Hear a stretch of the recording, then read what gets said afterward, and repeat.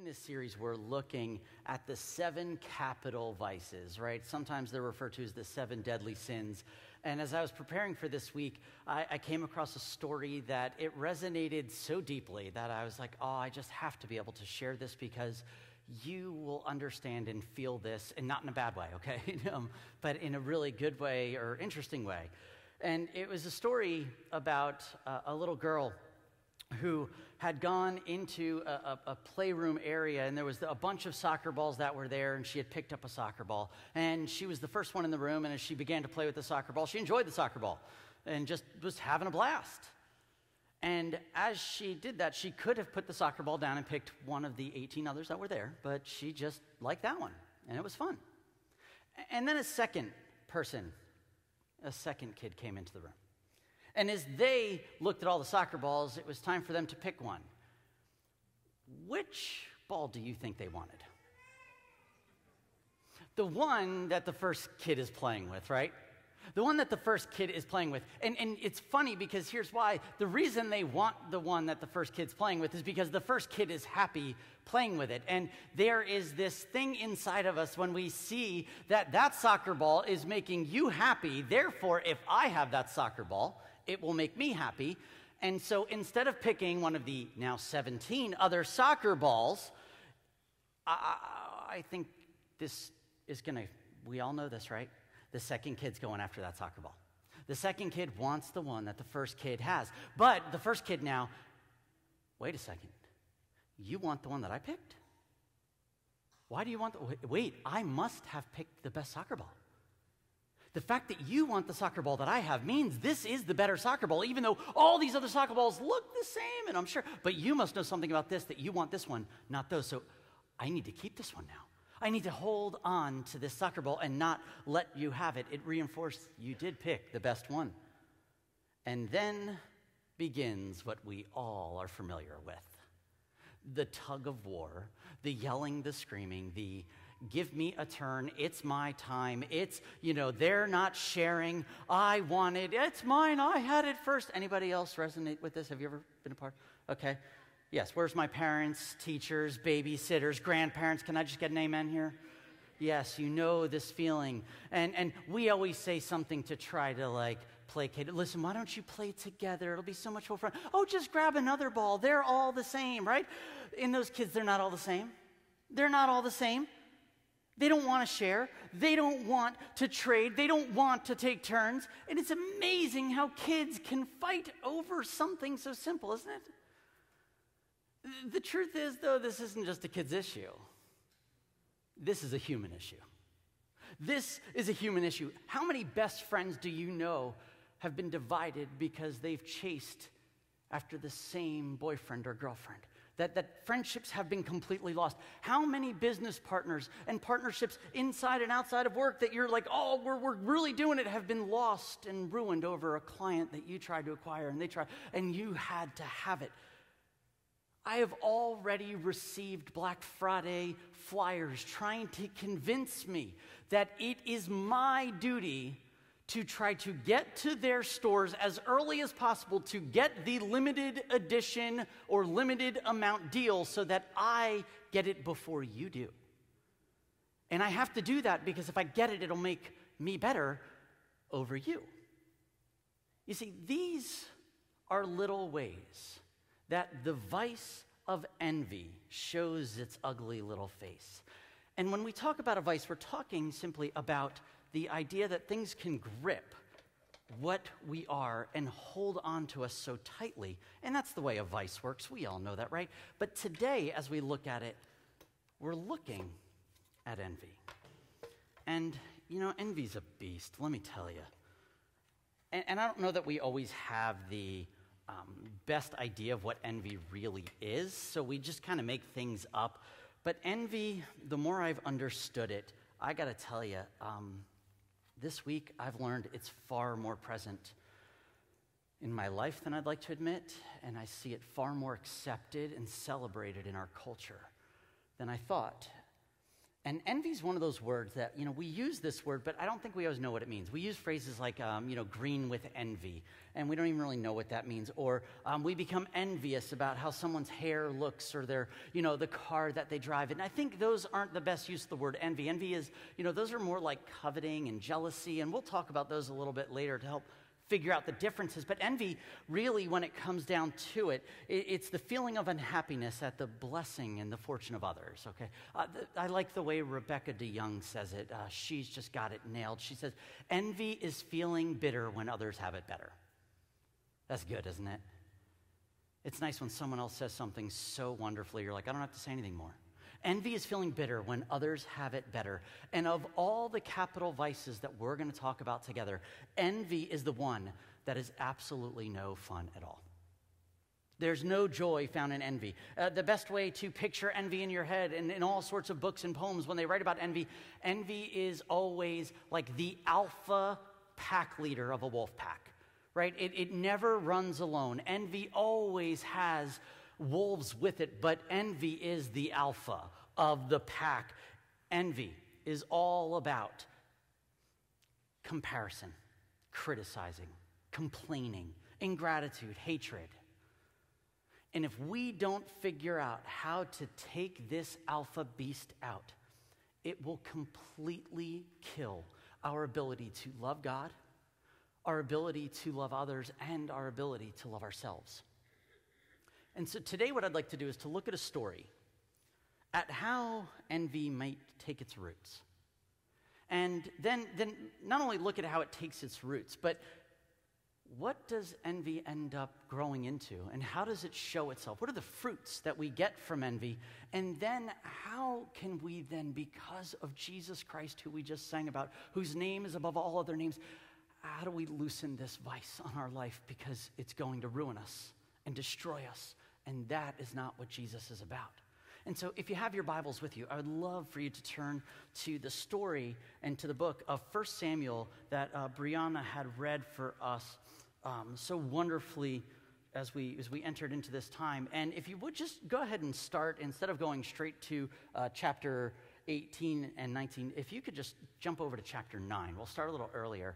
And almost like story time last week, I feel like sometimes stories help us understand what we need to know better than just here it is. As you're turning to 1 Samuel, this is a story about Israel and how they're kind of coming to terms with who they are. Very early before this, they have been freed from Egypt by God, and they leave these 400 years of slavery, and God says, I'm going to give you this promised land that you're going to walk into. They obviously can't get their act together, and God says, you're going to spend 40 years wandering the desert, and then the next generation is going to take over the land. And so this next generation is so excited. They take this land, they begin to step into it, and they fight all these wars and battles to win the land. They get the land, and nothing is scarier than trying to figure out how to govern yourselves. It is hard work. And so they are trying to honor God, but they've got a lot of issues in the camp, as you can imagine. And so God does something. He raises up men and women, and he calls them judges. And their job as judges is to kind of, bring some order, and they do it really dysfunctionally, but they bring some order to these different tribes and pockets of Israel.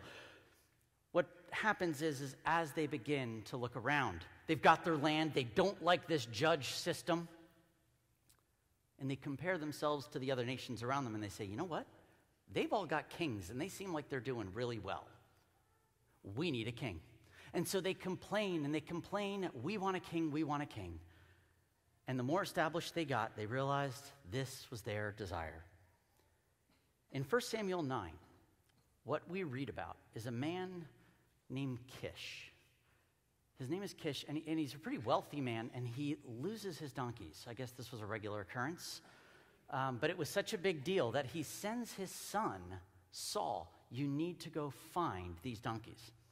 This is how 1 Samuel chapter 9, verse 2 describes Saul. Check this guy out. His son Saul was the most handsome man in Israel, head and shoulders taller than anyone else in the land. Our first intro to Saul ain't so bad, huh? I mean, I wonder what would be said about me the first time. And I'm like, it's not that. But man, if that's what people remember you for the first time they write about you, that's pretty solid. And when Saul goes out to find these donkeys, I don't know if he's excited that his dad sent him and he's like, good, let me get out of the house, or what his deal is. But what I do know is he eventually runs, after hitting a bunch of cities that he can't find these donkeys, he runs into a man named Samuel. And Samuel happens to be one of the last judges and the first prophets of this nation. And he runs into Samuel, who tells him something he didn't expect. In verse 20 of that chapter, he says, don't worry about the donkeys that were lost 3 days ago. They've been found. And I'm here to tell you that you and your family are the focus of all Israel's hopes. All right, he just went from chasing donkeys to stepping into his destiny. Right? What he thought was his problem is not his problem, and actually there's something way bigger going on. And later in chapter 10, we see this picture of Samuel taking some oil, anointing Israel, or anointing Saul to be king over all of Israel, and then all of Israel rejoices. Yay, right? They celebrate. Can we all agree that Saul's in a pretty good place in life right now? Right? You went out on an errand and came back king. That's a good day. And so this is what he does. He's handsome. He's powerful. He's anointed. But being king has its challenges. And over the next couple of chapters, it's much more difficult than chasing donkeys. And he goes to war with handfuls of armies in different nations. And the Philistines always seem to be like the issue that he's dealing with. He has to deal with times that Samuel asks him to do things like wait, and he doesn't want to wait. And so he just kind of moves ahead really quick. Because, when you're leading, you got to move things quick. Why? Because people expect it to go quick, but then they complain when you're too quick. But he's going to do it. He's got to figure out what's going on. This is what I have to do. And in the midst of all of the success that he has in battle after battle, and people coming together, and the nation all unifying, he takes his eyes off God, who anointed him to be king, and he starts to focus on that biggest problem, the Philistines. They just won't go away. And, this group of people with Israel, they just always had beef with them. They're always fighting. And so it was almost like, baseball season's coming. Great. Now it's time to fight with the Philistines again. It's February, spring training. All right, everybody stretching. Philistines are next month. That's the way it kind of worked. And so they knew what was coming. And so there's this one moment when they go to battle, and instead of the kings and the nations fighting each other, the Philistines are like, wait, we got a different idea. What if we just go 1v1? 1v1, and winner of the battle just wins the battle, and then we're all done with this. All right. And so the Philistines send out their champion, this man who's bigger than life, named Goliath. He stood, head and shoulders above everybody else. It's interesting, his description, when we think about Saul's first description, isn't it? He stood out. This is a battle like all of us would be on pay-per-view ready to see. And instead of his leading his army, you know what Saul does? He kind of sits back and he's like, I don't want to do this. Tell you what, I'll give my daughter and I'll free you from taxes. And so you get a wife and tax-free if you beat them 1v1. And for weeks, no one wants to do it. And every day, Goliath comes out to taunt them and they don't want to fight. Now, no one's dying, but no one's winning. And then we're introduced to a shepherd boy who wasn't old enough to fight in the war yet, or he would have been brought right in. He's actually a shepherd. And the shepherd is sent by his dad to go bring lunch to his brothers. He doesn't even get to go watch the war, go see. He's like, I think they're hungry. It's been a while. Make sure they're eating. And so that's what he does. He brings lunch. And then gets the lowdown that this guy keeps taunting. And he's like, You know this shepherd man, his name is David. And David takes up the charge. He says, you can't say this about our God. And everyone backs down. And so David takes up the mantle. He defeats Goliath. And this is where we're going to pick up our story of envy. This is where we're going to see how envy can take roots. And it's the exact passage that Brianna read for us. Goliath is killed. And now in verse 6, this is what 1 Samuel 18 tells us.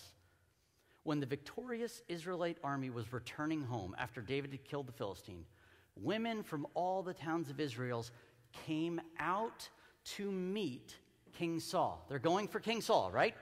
Then they sang and they danced for joy with tambourines and cymbals. This was their song. Saul has killed his thousands, David his 10,000s. Come on. Saul is returning home from war that they've won. Like the 1v1, we got it. I didn't have to fight it. It's time to party like we do every time I come home. And now it is happening. There's minimal losses. The ladies are singing. And these lyrics are different.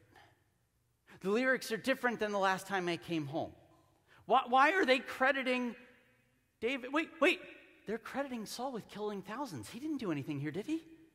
And then David, they're crediting with killing tens of thousands, and he had been off to war, because this is a little bit after, right? But this is Saul's party. But they're singing about David? I'm sure he's thinking, why are they comparing his kill count to mine? No. You see, here's the thing about envy that's really interesting. Envy never starts just envy. Envy always starts with comparison. Envy always starts and begins with simple comparison, and it almost always starts very close to home with people that you are in natural relationships with. Why? Because we can watch them. Someone far off doesn't matter. Someone close to home, we begin to compare. Look at verse 9. This is what Saul does. So from that time on, Saul kept a jealous eye on David. He's watching him. He made sure that he was close, because envy starts with just simple comparison, right? No big deal. And it quickly moves right into a rivalry. And here's what's wild, right? Here's what's kind of crazy. This rivalry that we see, David doesn't feel it, does he? David's not at war or comparing himself to Saul. He's just glad that he was part of this war, that he was able to be used, right? But Saul is in competition with someone who doesn't even know there's a game going on, that they're measuring each other. And this rivalry that they have, here's where it stinks. The rivalry doesn't just start because of comparison, but it's almost always rooted in resentment. This resentment that Saul's got, I can't believe this. What is he doing? It's almost always rooted in a sense of distorted injustice. Something's off. Something's not right, and I need to take care of it. And I need to keep an eye on him. Just look at what verse 8 says. It says, this made Saul very angry. What is this? He said, they credit David with 10,000s and me with only thousands. Next, they'll be making him their king. He's already ended the story, and nothing has happened, right? Envy is forcing him in this moment to forecast the future, and he's forecasting the future out of this position of fear that he has something to lose. Can you see how envy hunts in a pack? Can you see how envy is never alone? Comparison, rivalry, resentment, this distorted sense of injustice. He's going to take what was rightfully mine because it's, I was anointed and this is mine. All of this because of 2 lyrics in a stupid song. 2 lyrics. And my man's flipping out. I mean, come on. Saul's already made him king in his mind, and David hasn't done anything. He hasn't done anything but brought lunch because his dad asked, and then stayed close to the king because he's asked him to, and done whatever the king wanted. You see, this is what's wild.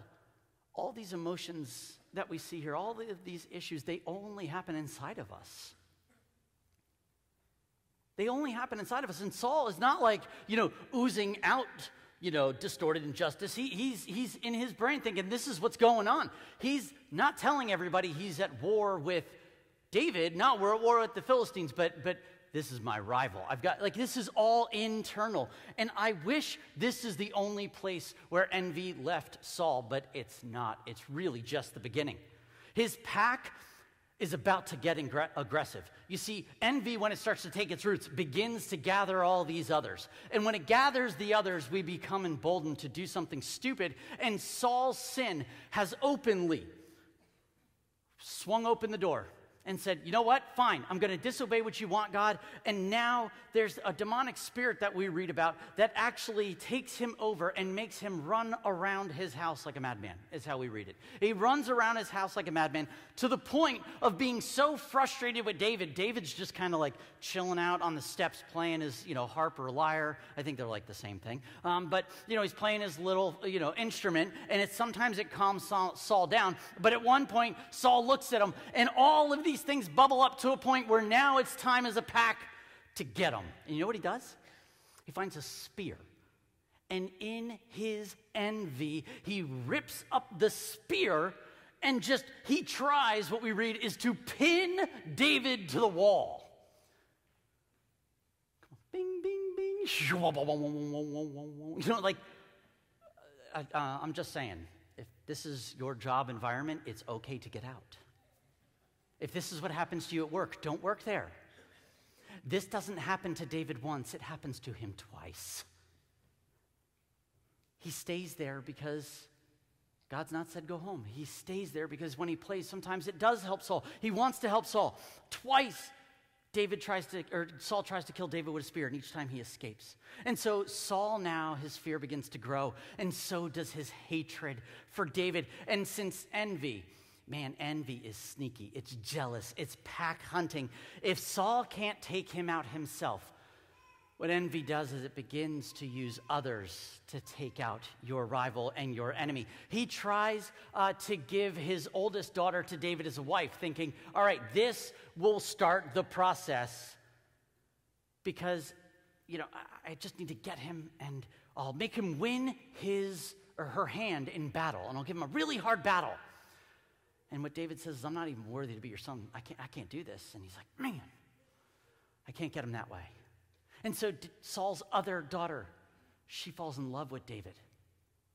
And Saul's like, I've really got to take advantage of this. I have to use this to my advantage. And so Saul then goes and gets all of his little soldiers that he's got, people that are friends with David. And he's like, listen, you got to convince David that it would be so ideal to be my son-in-law.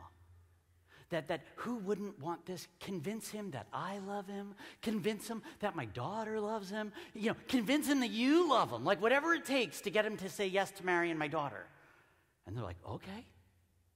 And so they go to David. David, his daughter loves you. You could be his son-in-law. Come on. Just say yes. And David's like, if he loves me and she loves me and you know what? Okay. And what Saul does is he's like, gotcha. And he sets up a task so hard, no man would want to do it, and no man should be able to complete it. And not only does he do it, but he completes it, and he completes it twice as good as the king had asked. Deceit, lying. They run with envy. Right? In 1 Samuel 8, verse 22, that's that verse that we read. Then Saul told his men, the king, tell David, the king really likes you. So do we. Why don't you accept his offer? If you find yourself in a rhythm of lying and deceit,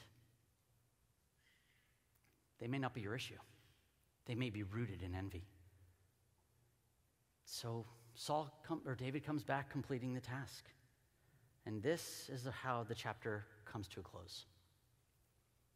In verse 28, it says, when Saul realized that the Lord was with David and how much his daughter Michal loved him, Saul became even more afraid of him. And he remained David's enemy for the rest of his life. Saul didn't really feel like he gained a son-in-law here, did he? He lost a daughter. The narrative in his head is now he's lost his kingdom. And he has made David his lifelong rival and enemy. And David thinks, boy, he loves me. I'm accepted in this house. Each time David succeeds, Saul feels worse. Do you know why? It's because envy is always rooted in our own insecurities and our own distorted identities. This all began with Saul chasing donkeys. I'm doing what my dad said, and now I find a destiny to be king, chosen by God, celebrated by the people. How many battles had Saul won before this moment? Tons, that they would know how to sing songs about him. How many songs did they sing and have about him? I'm sure a lot. But his insecurities, his lack of a solid identity of who he was, gave root for envy to begin to grow. And now all of these other sins and behaviors start to flow from that. And I know that, listen, Jimmy, this is a story about kings and battles and Goliath and David. That's great. But if we go back to two kids fighting over a soccer ball, nothing's really changed, has it? Nothing's really changed. If you and I live from a place of insecurity without knowing who we are, we all have the potential to be grabbed by this vice of envy, to head down a road where we become so bitter when others have it better. Can we just be really transparent this morning and admit that envy might be more insidious than we make it out to be? Inside the church and outside the church, this pack is wreaking havoc. Our lives are filled, aren't they? They're filled with comparison, with criticizing, with complaining, with ingratitude, and with hatred. We are in a constant state of jealousy and coveting because they're part of the wolf pack. You know, jealousy is really like wanting what someone else has, right? That is jealousy. Envy is angry that the other guy has it, right? That's the difference. Jealousy is wanting what they have. Envy is angry they have it. When we talk about coveting something, coveting is aimed more at your neighbor's stuff. Envy is going to be directed at your neighbor. There's a huge difference here. I love the way that Joe Rigney describes coveting. This is the way he says it to his kids. Coveting is wanting so much it makes you fussy. Oh, see? It's the soccer ball thing again. It's just that simple, isn't it? We've all wanted something so bad it's made us fussy. Admit it, hasn't it? It could be a job. It could be a person. It could be a thing. And when we don't get it, it makes us fussy.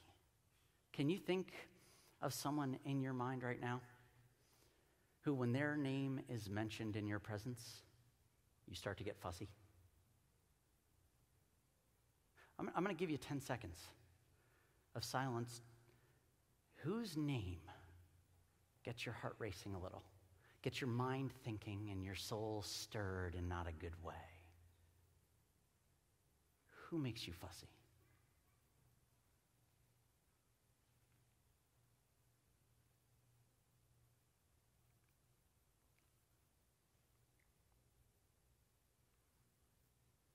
I know some of you may have thought of politicians or far-off people. You're making it easy on yourself because you don't want to take accountability for envy being so close to home. If you're new to Crossbridge, we never play it safe here. We want to be transformed into the image of Christ, which means we start at home. Maybe that person is in your school. They walk down the hallway and you see them and you get stirred. Maybe that person is in our church. And sometimes you don't want to come to church because you don't want to be near them and you're frustrated with them. Maybe that person is in your classes. Maybe that person is in your family. They're at your job or they're in your neighborhood. If someone is coming to mind, they make you fussy, it might be worth pausing to say, why?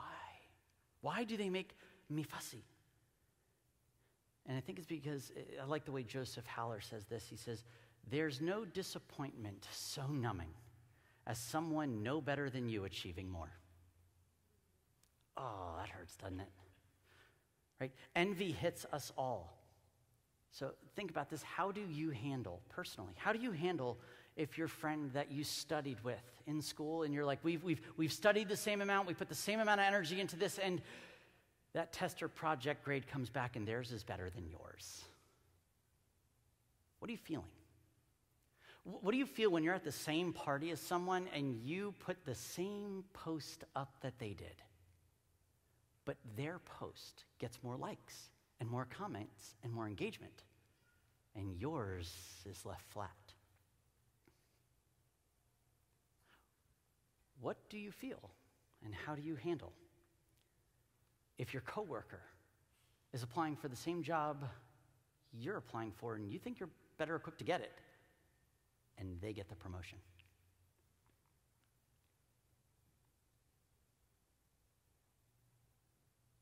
If you're a parent or a grandparent, this is nasty. Usually we're not so envious at other people's kids, but parents need to be very careful because envy can take its roots in other parents' kids' accomplishments and failures. As your kids get older, what happens when your kids' friends get better grades than your kids do?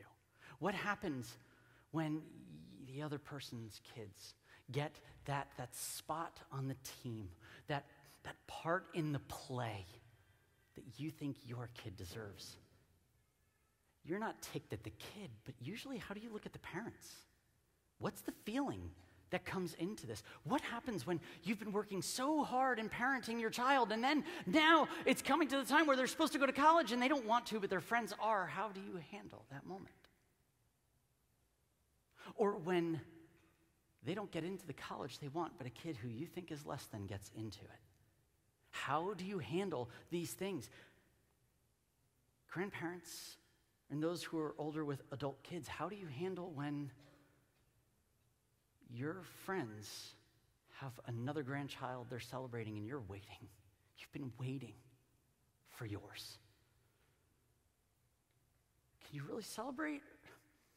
Or is there another bitter in their betterment? Who is it that you have an unspoken rivalry with today? Who is it that you're carrying resentment with? Because if there is rivalry and there is resentment, there can be no love. Envy is the absolute death of love, and you and I need to do all that we can to kill envy before it kills us. This is what envy does. Envy is nothing but a loser's game. There is no win. We lose even if we think that we win, right? Winning at envy really means that we're destroying the possibility of actually loving somebody because we're rooting against them. If it's in our own securities, we're celebrating their downfall to validate our own insecurities, which means we can't even love ourselves the way that we've been designed by God. Envy destroys us, it destroys them, and then usually envy leads to a place when other people are getting better. We say, screw you, God, this is your fault. I can't believe you dealt me this. This is the hand that I get. That's not fair. Ultimately, we resent God and how he has made things to go like it's his fault. If you struggle with envy and you feel like this might be one of those vices that gets a hold of your life, I do believe there are two ways that we can step into, and there's lots of ways, but I want to give you two quick steps that you can take to begin to loosen the vice of this in your life. And make no mistake, the deeper that this is rooted in your life, the longer this process takes. And for all of us, I think there's going to be certain vices that are just issues we've got for our whole life that we're going to battle. Not all of them, but some of them are going to rest a little bit deeper. All of them are going to take a lifetime to battle. But that's what we do together, amen? We do this together, not to shame each other or to blame each other, but to say, I believe that God does not want this to take hold of your life because he has something so much better for you. And the first thing, if we want to begin to take all of these things out, is to kill envy. You got to ground yourself in grace. Oh, I beg you, would you ground yourself in grace? If envy's roots are in our insecurities and our distorted identities of who we are, then we need to constantly go back and remind ourselves from a book that we believe is God's word to us, the truth that Jesus has done so much for us. Oh my gosh. Remember, who does Jesus hang out with when we read about him? It's not the powerful, it's not the influential. He's affirming, he is lifting up everybody who starts at the lowest place. Those who feel forgotten and less than, he's like, oh, these are my favorites. Not the people who feel like they've got it all together. he was reaching out to like the social misfits of the day. His love for them had nothing to do with all the awesome things that they accomplished, did it? Not at all. It was because of who they were, created in the image of God. It didn't matter if they had all the stuff and the coolest new things. He got to hang out with them because he loved them. To the point where he gave his life for them because he loved them. Killing envy means that you have to come to terms with the truth that every single one of us desire unconditional love from people, and we build up a wall to protect ourselves because our insecurities feel too great to be loved. We all sit in a place where we think we're less than, and God can't love me. Sure, Jimmy, you could say that for the people around me, but not me. Yes, you. Yes, you. In the moment that you really believe that God loves you, and you ground yourself in the grace of God, that there's nothing you can do to outsin his love and grace and forgiveness for you, when you really believe it, you will begin to pull these roots out and not look at others and say, man, I'm glad I'm better for them, or rooting against them, but you'll say, I believe that they need this grace too. I think this is why Scripture tells us all the time to confess our sins. We at Crossbridge believe that there is something so beautiful about confessing our sins out loud to each other. Out loud? What are you, crazy? Yes. Yes. Because it loses its hold when we say it out loud. Because envy can't take root.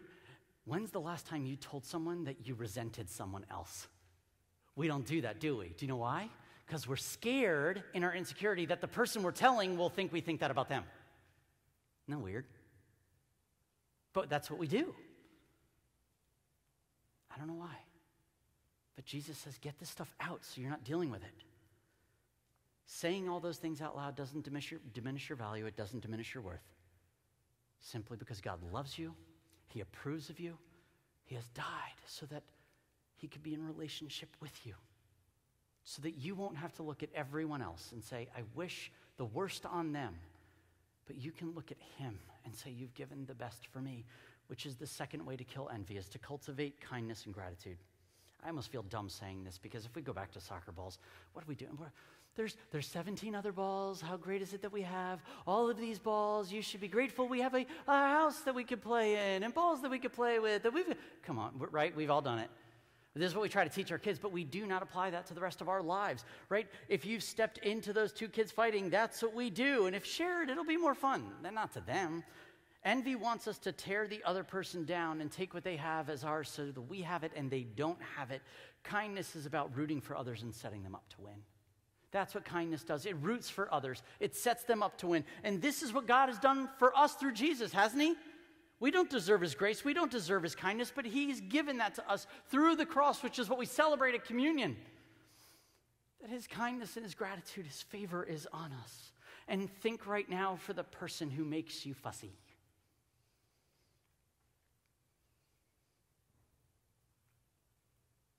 How can you extend kindness to them? Because this is what the kingdom of heaven looks like.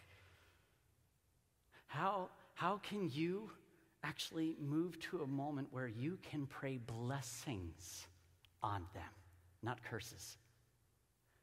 Instead of texting them behind their back this week, what would it look like if you hand wrote them an encouraging note about something specific that was good that they did? Oh, I could see you turning like, Right? To kill envy, you have to seek the betterment to fight your bitterness. You have to seek betterment to fight bitterness. Don't underestimate the power of gratitude. We just sang about all the reasons we should be thankful to God. Make a list of the things that you're thankful for and gracious, and God has given you. Not the things you've won, you've accomplished, and you've secured on your own power, but what has God given you? With a heart of gratitude, you can act out of the kindness that God has shown to you. Maybe that's your first step. If you're like, there's no way I'm writing a note and there's no way I'm praying blessing. Okay, maybe your first step is to just stop and write a list of the things you're grateful for, that God has been kind to you. Maybe write a thank you note to God. Start there. But if you don't kill envy, envy will kill you. Thankfully, we celebrate Jesus Christ and the cross. This is where we will always end as a church, and our time of worship will always culminate at communion, where we can say, Jesus, through you, I can find forgiveness for envy. You can start to loosen when I'm gracious. You can start to root out these issues, and that person that I hate, you love them. Help me see them the way that you see them. Help me love them the way that you love them. I don't want this anymore. What's it going to take for you to kill envy? If you're carrying something so deep right now, I need to tell you after service, we have our prayer area in the back where we want to pray for you. And just, you just get it out. Get it out. I can't stand this person. I need to deal with this. I don't like it. And you're not allowed to use the Astros or, LA is your, I hate them. Okay, it's close to home stuff. You feel it. I know you feel it because I feel it. I still wrestle with this. But we want to pray for you. Don't leave here holding on to envy. Leave here thankful that God has met you. And so we'll be available in the back to pray for you. But at this time, I would like to invite you to stand as we celebrate communion. And at Crossbridge, we have what we call in many churches an open table, where if you have placed your trust in Jesus, this is open for you to celebrate. And we do it around the table because we believe that we need each other to live and pursue Jesus. I need people to point out, boy, you keep saying this thing about them. Are they a rival? No. Just can't stand them. Maybe they are. We live not to shame each other. We live in community to point each other towards Jesus. He will always be at the center. And so if you need some time to confess on your own of these things that are going on, you just take your time. If you feel like you're at a place where you could celebrate the forgiveness and mercy of Jesus, this is for you. Come, break the bread, dip it in, surround the table, and look at the faces that are not rivals, not competitors. They're family, made in the image of God. Jesus, I thank you that you rose bread and you said, this is my body broken for you. And you rose a cup and you said, this is my blood poured out for the forgiveness of sins. And we celebrate and elevate you, Jesus, who has done what we cannot do. We cannot kill envy on our own. We cannot stop rivals on our own. We can do none of this outside of the power of the Holy Spirit, who brings conviction, not to shame, but for redemption. Would this be a moment people leave envy behind and start a battle in a different direction, taking a step towards you, not an aggression towards others. We receive communion and your bread, your blood today. In Jesus' name. Hallelujah.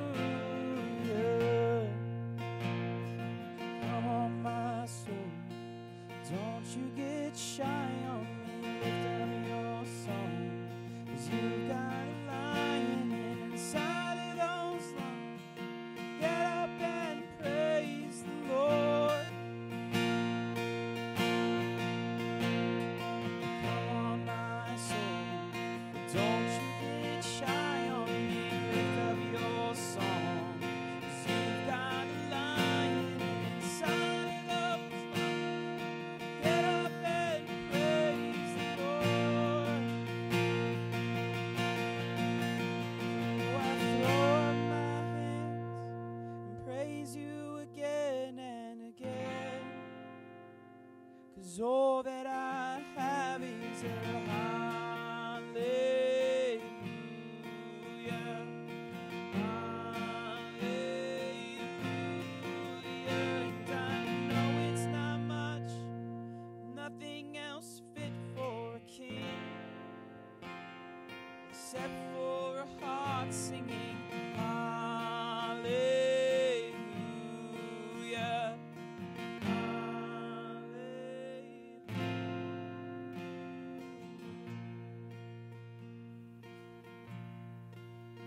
This morning I pray that God, the source of hope, will fill you completely this week with joy and peace because you trust in Him. Then may you overflow with confident hope through the power of the Holy Spirit. Would you go and love well this week in the name of Jesus? Amen. Praise you, Jesus. Amen. Amen. If anyone needs prayer, feel free. We will be back there to pray.